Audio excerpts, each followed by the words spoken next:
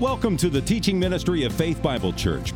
We pray as you listen to the following message, you will be encouraged and equipped to passionately pursue Christ. For more information, please visit our website at fbcevansville.com. And there would be no emphasis on evangelism if one has not already come to Christ, because they wouldn't have a desire to please God. They wouldn't have a desire to see others saved. And so a response to Christ is wonderful. A non-response, as Caleb said last week, is a response, and it's a rejection of Christ. We don't give up on people. We continue to pray for people. Just like the rich young ruler who walked away sorrowfully when Christ presented what he must do to be saved. Many will, but some will not walk away sorrowfully. They'll walk away joyful. So it's always good to remember that as we think of evangelism. And evangelism properly is just a sharing of the overflow of abundant life that Christ has given to us by his grace. It is a gift, as we read in Ephesians 2, 8 and 9. And believers who know God, they want others to know about God.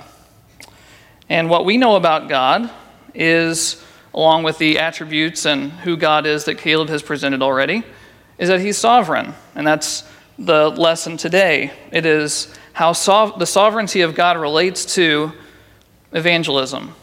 Because there are some that say, because God is sovereign, there is no true need for evangelism because God will accomplish all that he wills, and that we are not really part of that ultimately. What we do ultimately doesn't have really an effect on the end of people coming to Christ or not. And someone referred to that as hyper-Calvinism, and that is not proper Calvinism. If you would read Calvin, he does affirm strongly the sovereignty of God, but he also has a heart for others and praying for others and evangelization. So just to make that clear. So let's pray. We are going to ask the Lord to make these things clear to us as much as they can be. We will be discussing mystery today, so I'm not going to promise you that this is going to be reconciled in your mind, but the Lord is faithful to allow us to learn. So let's pray to him. Our Father, we thank you for our morning. We thank you that you have brought us into this place, your house, to learn and to be taught by your word. Lord, we thank you for each person here and pray that you would impart to them wisdom and understanding of the point that they can joyfully serve and know that you're pleased with their efforts. And we thank you, Lord, for all the answered prayers of the last week, seeing certain people that we prayed for, and we thank you for healing, and especially with Addison last week, seeing him was a blessing. We pray for his continued endeavors, and we pray also for our time and ask it all in Jesus' name. Amen. So just a raise of hands, because I want to know who our audience is. In your growing up years, was your church very clear on the doctrine of God's sovereignty? If you would, just raise your hand if it was part of your church's teaching, okay? All right. Well, I would not have been able to raise my hand. Most of you didn't raise your hands. But I was watching a forum. It was kind of like an interview session between John MacArthur and R.C. Sproul from 2015, I believe it was. And they asked, when did you guys meet each other? And R.C. Sproul said, well, I know exactly when I met him. And he was joking, as Sproul does, and he said, who can forget a face like that?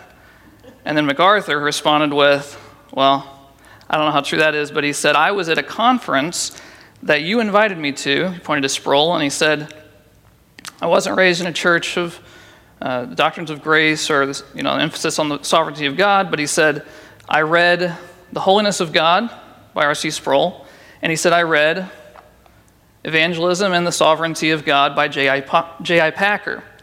And I thought that was very profound because Packer is a good writer. Okay, I'm not going to get, but I'd never heard of the book before Caleb gave it to me. And for a pastor of, John MacArthur's status, if you want to call it that, he wouldn't think much of that, but he has been a faithful servant for decades. And for this to be one of the important impacts on his early development, I think is worth your read. So that's why I'm upholding this. And this is the book that Caleb gave me for this lesson today, so that's where a lot of our information is going to come from. So it's only about 120 pages long, only 4 parts. The last part is the longest and actually covers what we're not going to cover this morning, methods of evangelism, which is what Caleb's going to be coming up with. But as we discuss God's sovereignty, we know this to be true, that he is the author and king of the universe, who has complete authority and power to fulfill all that his will desires. Every blade of grass and every cell that divides within your body is known by him. Every star, the Bible says, is known by name. How strong your muscles are, the limits of your reach, all of these things are known. And even into the spiritual, he knows the intents of your heart. And we saw this as true when Christ spoke with a number of people in his ministry. He knew their hearts as even before they asked their question.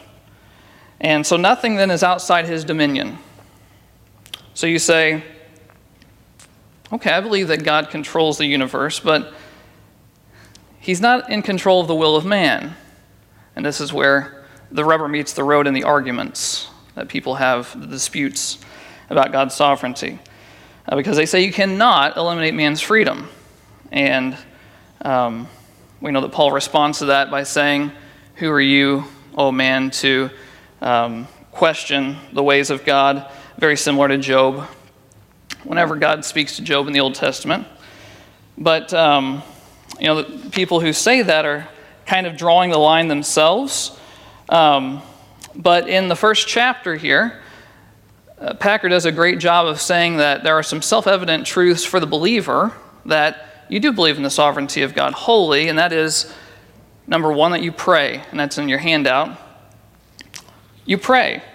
You acknowledge that God is the author and source of all things, and that is why even whenever you're praying for other people, you know that it is God who saves, and you know that it's God who saved you, and that's the second point in your handout. You thank God for your conversion. You don't thank yourself. You don't say, I'm so glad that God made me reasonable enough to choose him, because then that would be a self-glorification. We don't say that. We say that God saved me, and I would say God saved you. So, if you've told God that, thank you for making me reasonable enough to choose you, I don't think that you're unsaved. I just don't know that you understand what the Bible teaches about how he saves. And that's called soteriology. If you don't know that word, it's the study of how God applies salvation to the believer, and the Bible proves itself repeatedly in that respect. So for further study, you can research, what is soteriology, and if these things are still unclear to you about how salvation is applied, I highly recommend you make that kind of a personal study, because it will be a rewarding thing as you're in the Word. But so we thank the Lord for our salvation. We thank him that he saves others, and we trust him to do so. But the problem with this is, for a lot of people, they cannot stand to not know something. We all have to have everything organized in our minds systematically. And a lot of people say, well, this is a contradiction, that God is sovereign over all, but yet he holds us accountable. And that is, in scholastic terms, an antinomy. And antinomy is made up of two Greek words, anti, which means against, and then nomos, which is the law. So it's when two equally true laws seemingly or apparently are opposed to each other.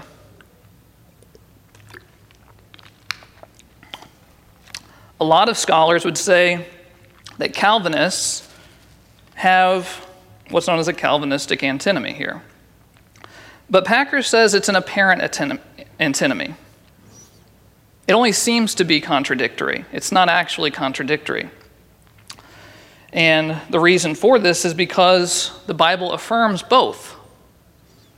Now, we can't pull half the Bible and say, well, this part's true and this part, Paul didn't completely understand what he was saying here. The translators didn't really translate it properly here.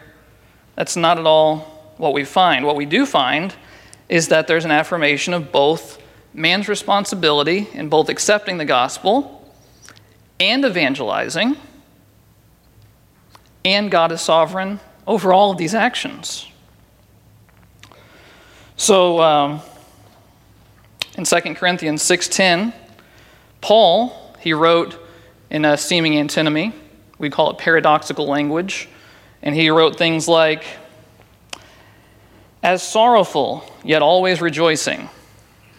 So, he's sorrowful, but he's rejoicing. And being poor, yet being rich, and having nothing, and yet possessing what? Everything. Really? But we know exactly what he means when he says these things. When he says, I don't have anything, but yet I possess all things, we know he's given up all for the sake of Christ, who is his everything. It's very clear language. And as we read things in Scripture, it's very clear to the Lord. He knows what he intends, but yet we don't. We are limited. We have a limited understanding on his ways. His ways are higher than ours. And that means we won't understand everything. That's mystery. So, the skeptic intellectual would say it has to be one or the other. But the believer who knows the truths of Scripture and their faith rests on the Word of God, doesn't rest on a faulty, temporal, weak hopefulness, like you're watching a football game and the ball's in the air and the clock just ran out while the ball's in the air. Oh man, I hope he catches that ball. It's not that kind of hope. Our hope in the Lord is grounded firm and deep, as the hymn says, on the Savior's love and on his word. So it's clear to the Lord, and although it's not clear to us, we can still trust him that it is true. So our goal in this lesson is not to unravel the mystery, but to acknowledge it and to live in light of it. So, do all people, all believers, let me say, have a responsibility to evangelize? I think we'd all agree that we do, don't we? As in the Great Commission, go into all the world and spread the good news. And there are a lot of scriptures that affirm our responsibility in doing that. But we're going to look first at some of the verses that affirm God's sovereignty, because we should always start with him. We should always start with the Lord and what he has told us about himself in Scripture. So in your handout, I've got a list of verses that we're going to go through. And I didn't want this to all be a barrage of verses, but I wanted to show the variety of authors and also parts of the Bible where it affirms God's sovereignty. Because some people think, well, it's just in the Old Testament or parts of the New, but from start to finish, Genesis to Revelation, it says, now, therefore, it was not you who sent me here, but God, and he has made me a father to Pharaoh and Lord of all his household and ruler over all the land of Egypt. And of course, that is who? Joseph. Very good. And then later in Genesis, he says to his brothers, as for you, you meant evil against me, but God meant it for good in order to bring about in this present result to keep many people alive. And that was his sovereignty in preserving the seed of Israel. Proverbs 16:9, the mind of a person plans his way, but the Lord directs his steps. And that's a very personal promise. He directs our steps. It's very personal, very sovereign on his part. The king's heart is like channels of water in the hand of the Lord. He turns it wherever he pleases. The king, oh, well, that's like the highest form of man, the most powerful. Even the king's heart? Surely no one would go against the will of the king. But no, even the king's heart is like channels of water in the Lord's hand. In the New Testament, we've got Acts 4, 27 and 28. It says, "For truly in this city they were gathered together against your holy servant Jesus, whom you anointed, both Herod and Pontius Pilate, along with the Gentiles and the people of Israel, to do whatever your hand and purpose predestined to occur." So all of these people groups, all of this dispute, Herod, Pontius Pilate, all of these great people, all working according to his hand and his purpose. Then we have Romans 9. You will say to me then, why does he still find fault? And this is what I alluded to earlier. For who has resisted his will? On the contrary, he says, who are you, you foolish person, who answers back to God? The thing molded will not say to the molder, why did you make me like this? Will it? Or does the potter not have a right over the clay to make from the same lump one object for honorable use and another for common use? What if God, although willing to demonstrate his wrath and to make his power known, endured with great patience objects of wrath prepared for destruction? And he did so to make known the riches of his glory upon objects of mercy, which he prepared beforehand for glory, namely us, whom he also called evangelization, not only from among Jews, but also from among Gentiles.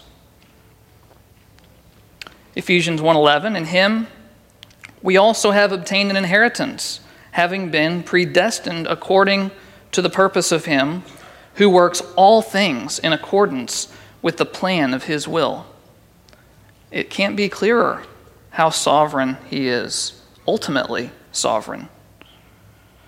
But yet, wrong conjunction there. And yet, there's no opposition here. And yet, we have man's responsibility. In Matthew 25, 26 and 27, he says, but his master answered and said to him, this is from the parable, you worthless, lazy slave, did you know that I reap where I did not sow and gather where I did not scatter seed? Then you ought to have put my money in the bank, and on my arrival I would have received my money back with interest.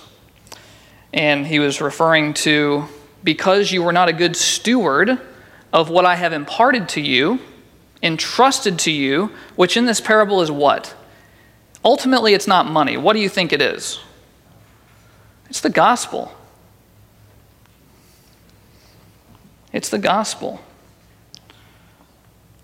That's pretty powerful. So Romans 2, 1 through 16.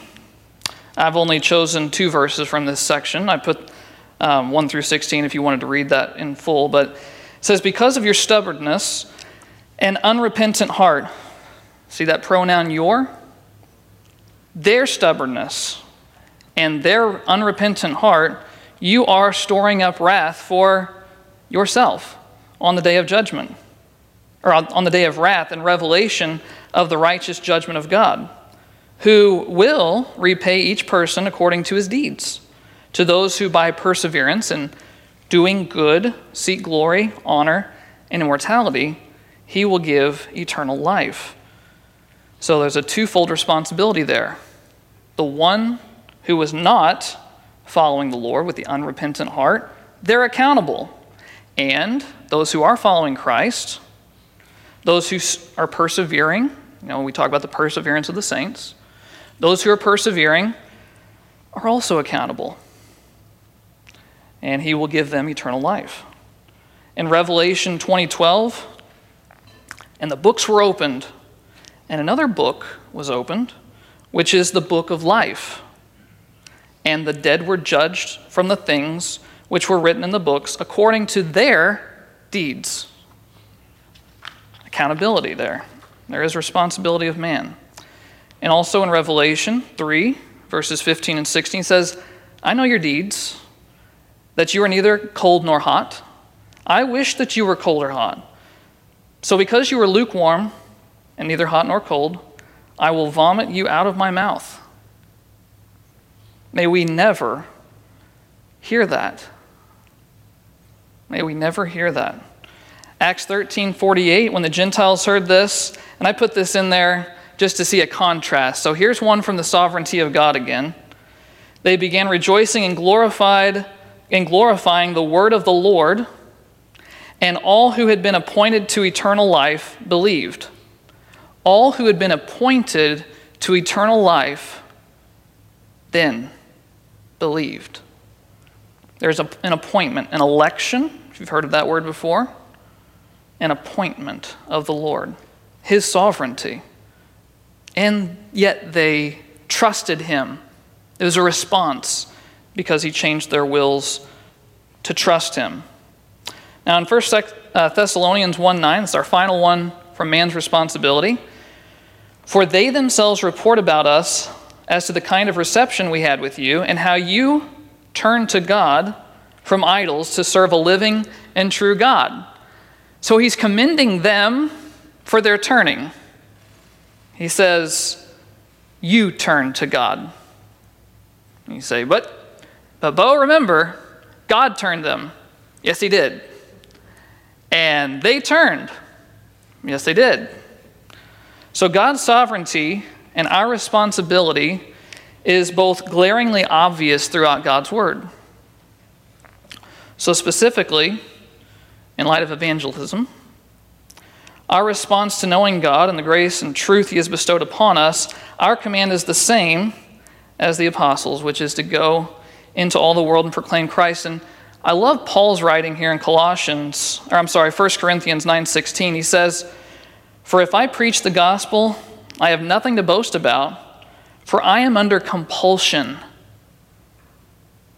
For woe is me if I do not preach the gospel. He's saying the king has compelled me to preach the gospel. And you're like, but Bo, that was Paul. You know, he's the one who got struck down on the road. I've never been struck down on the road. Jesus has not audibly spoken to me and commanded that I do these things, but yet he has. He's given us his word. Woe was Paul if he didn't preach the gospel. And if that's Paul, it should be us. And of course, not in the same way. Some have a gift of evangelism. We know that. But we are all to spread the good news. We don't have to be Billy Graham's or Louise Palau. Is he reputable these days? Well, he can fill a stadium, can't he? Have you ever seen one of these crusades? I used to watch Billy Graham in the black and white on TBN every Saturday night. Yeah, it was quite boring, wasn't I? Saturday night teenager watching Billy Graham crusades. But there was something that I enjoyed about them, besides George Beverly Shea's music, because I really enjoyed his baritone. But I enjoyed the simplicity of the gospel. I know Billy Graham wasn't completely sound in all of his doctrinal stances, one of which is ecumenism, which was not great, compromising truth for the sake of unity and that kind of thing. But his clarity on people's need for Christ was there. And he did a great work. He did a great work. And some would say, well, he kind of hurt evangelical name because of how far people have fallen away from the biblical truth, and they had too simple of a Christ, they would say. The Lord will save whom he will save. Now, are we doing this? Are we evangelizing? Are we doing this at all? And, what does it mean then? Whenever I say to evangelize, what does that even mean? Well, there's a Merriam-Webster definition, which says to preach the gospel to, the euangelion, which is simply the good, the EU, and then the angelion, which is a message of some kind. It's also the root for like an angel, angelion, angel, the messenger. The second part of that definition is to convert to Christianity. You're like, whoa, well, that's a tall order. I can't convert anybody. That's not within my power. But it's part of evangelism to trust in the work of the Holy Spirit. And so in one sense, it's preaching the gospel. In another sense, it's actually converting people to Christ. You're like, well, I can't do that. Well, you ever look at WikiHow, how-tos online? It's usually the first thing that pops up. You know they have one for evangelism? I didn't know WikiHow was very well versed in evangelism, but they are. They say, don't rush directly into the topic of witnessing. They say, start with some small talk and ask about what's been going on in his or her life lately. Don't expect that anyone would immediately trust you. I would agree with that. It will take a while before someone opens up to you. Ask them if they have any pain or sickness and offer to pray for them. I've seen some people evangelize in this way on YouTube, but then they also claim that they've healed a half-inch shorter leg during that prayer. Well, that's a little bit manipulative, and it's a little bit farce. It's a farce. But I will say that WikiHow's on to something here. You have to speak to people. There is a very common phrase that preach the gospel, and if necessary, use what? Words. Okay. Sounds novel. Do good, and those that see you do good will see your good works and glorify our Father in heaven, right? There's some truth to that. But when we're talking about evangelism properly, there is no evangelism without the word. Because you could work beside someone in a soup kitchen, a nonprofit, a good work, for decades, side by side, serve people, and never share Christ. And that's a problem. Because evangelism properly is presenting Christ Jesus. That's, in short, what it is to evangelize. And Packer may not have heard that little quip that I just gave you, that little novel piece of advice, but he wrote a response to it on page 39. And he says, again, the definition makes the point that evangelizing means declaring this specific message with a specific application. It is not evangelism, according to this definition, to present Christ Jesus as a subject for detached, critical, and comparative study. Evangelism, according to this definition, means presenting Christ Jesus and his work in relation to the needs of fallen men and women who are without God as Father and under the wrath of God as a judge. Name one person who wants to hear that. I don't know of many people who want to hear about the wrath of God, which they're under, and just how just of a judge he is. I doubt people want to really hear about that. But evangelism means presenting Christ Jesus, this is Packer still, to them as their only hope in this world or the next. Evangelism means exhorting sinners to accept Christ. That's what it means. As their Savior, recognizing that in the most final and far-reaching sense, they are lost without him. Nor is this all. Evangelism also means summoning men to receive Christ Jesus as all that he is, Lord, as well as Savior.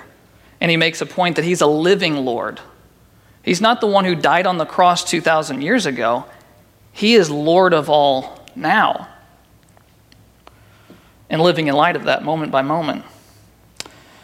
It says, and therefore to serve him as their king in the fellowship of his church, the company of those who worship him, witness to him, and work for him here on earth.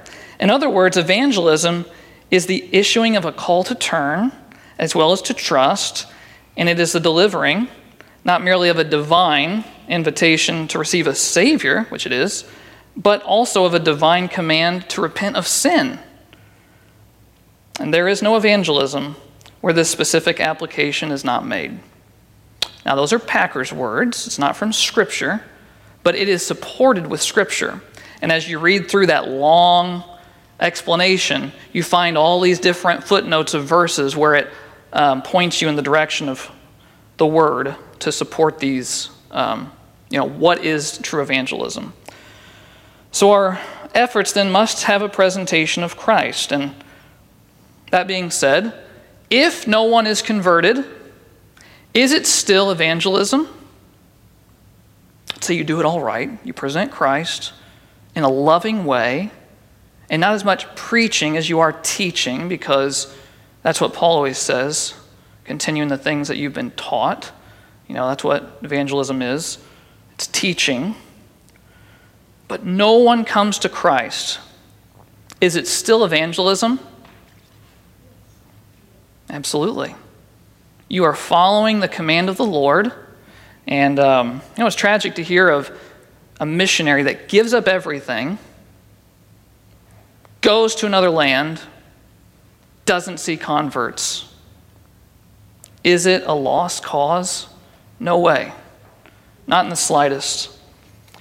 Though they may not see converts in that moment, there may be one piece of the word left behind, or some generational, down the road, a son of someone or grandson of someone who heard about that one missionary that came to that one village, and they look into it.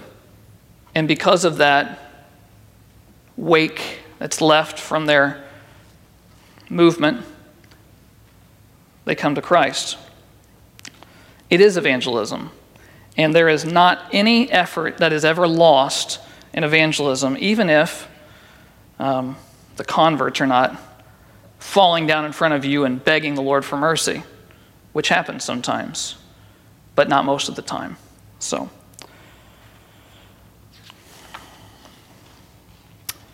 in 1 Corinthians 2:4, Paul says, "And my message and my preaching were not in persuasive words of wisdom, but in demonstration of the Spirit and of power, so that your faith would not rest on the wisdom of mankind, but on the power of God." So Paul didn't give his presentation, if you want to call it that, in a flashy way. He didn't stand up on the tallest rooftop with a coat of many colors, like Joseph, and catch everyone's eye. Some people do that. Okay, that's their method, I guess. But he did not.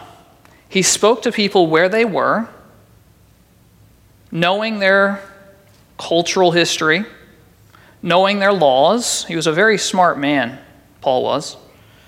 And he removed all offenses that he could possibly avoid besides the offense of the gospel. He would preach Christ, but he would do it in a loving way, in the power of the Spirit of God. And he knew that if there were any converts, it wasn't because of his presentation or how wise he was. It was solely effective on the power of God. So we see him fulfilling his responsibility to evangelize, and we see him resting on the sovereignty of God. So this should be a comfort to people. If pastors thought that it was their sole responsibility to not only preach but also convert, it's all up to them, they would lose much sleep, and they would probably feel like failures. And maybe they should just quit their job, because aren't preachers supposed to be converting the soul? But this should be a comfort to us that it is the Holy Spirit who converts the heart as we fulfill our responsibilities. Something else that should comfort us as we consider evangelization is that we are ambassadors of Christ. An ambassador carries an authority. The ambassador is the representative of the sovereign. And in 2 Corinthians 5:20, Paul says, "Therefore we are ambassadors for Christ, as though God were making an appeal through us." It's like the prophets of old. Not that we're going to be telling the future events or anything like that, but proclaiming the word, which is also what a prophet does. As though God were making an appeal through us. We beg you, on behalf of Christ, be reconciled to God. So although you feel unqualified, as Moses did, remember he didn't even want to go to Pharaoh, we are ambassadors. We carry the authority of our sovereign king, and we speak on his behalf. Why? Because he's told us to. And he said that it will be fruitful and for his glory ultimately. In both the rejection or the acceptance, he will receive glory in the end. So, we've got about 2 minutes left, and we've got a special presentation. And did you know that we have some very beautiful feet among us this morning? The Nikon family here have been in China for, how long were you in China? There in 2017 for about 2.5 years. Mm-hmm. So for 2.5 years, they served in China, and due to many circumstances, as we all know, they came back to the States and still serving the Lord where they are. And they're going to be given a presentation in about a minute. But to close here, Paul in Acts 26 explains that the purpose for which he was sent by Christ was to open their eyes so that they may turn from darkness to light and from the power of Satan to God, that they may receive forgiveness of sins and an inheritance among those who have been sanctified by faith in me. This should remind us that we are begging, in a way, when we proclaim Christ, we're begging people to turn to him. We're not going to be out anything if they don't. But when we love people and we care about people, we're going to have a burden on our heart for them. And so Packer states that, I'm actually going to skip this part because we need to keep moving here. But I do want to say that most of the end of this book is the method of evangelism, which is what Caleb talked about last week. He said we're going to be doing some kind of in-person practice and how to strike up a conversation with people so that it's familiar to us, because a lot of times we don't want to start something because it's not familiar, and he wants to make that familiar to us, which I think is great. This week, if you have a second, to look up Ray Comfort. How many of you know who Ray Comfort is? Okay, great. So I saw one where he was in Compton. I think this was in like 2013. He was talking to an actual gang, and he was also talking to attorneys in a car together. And they had, their dapper suits on and things, and then and he presented the gospel to both of them. And I would say at his own risk, he's like, do you carry a gun right now? They're like, yeah, we have to. We have to survive out here. And so he still presented the gospel. And he ended with the classic, by your own admission, you're a lying, thieving adulterer at heart. So, he's got some boldness, doesn't he? Well, may we have boldness as we proclaim Christ. And always remember that because God is sovereign, wherever you are is not a little place, and you're not just a little person, but you are an ambassador for Christ. And in the sovereignty of his goodwill, he will use you.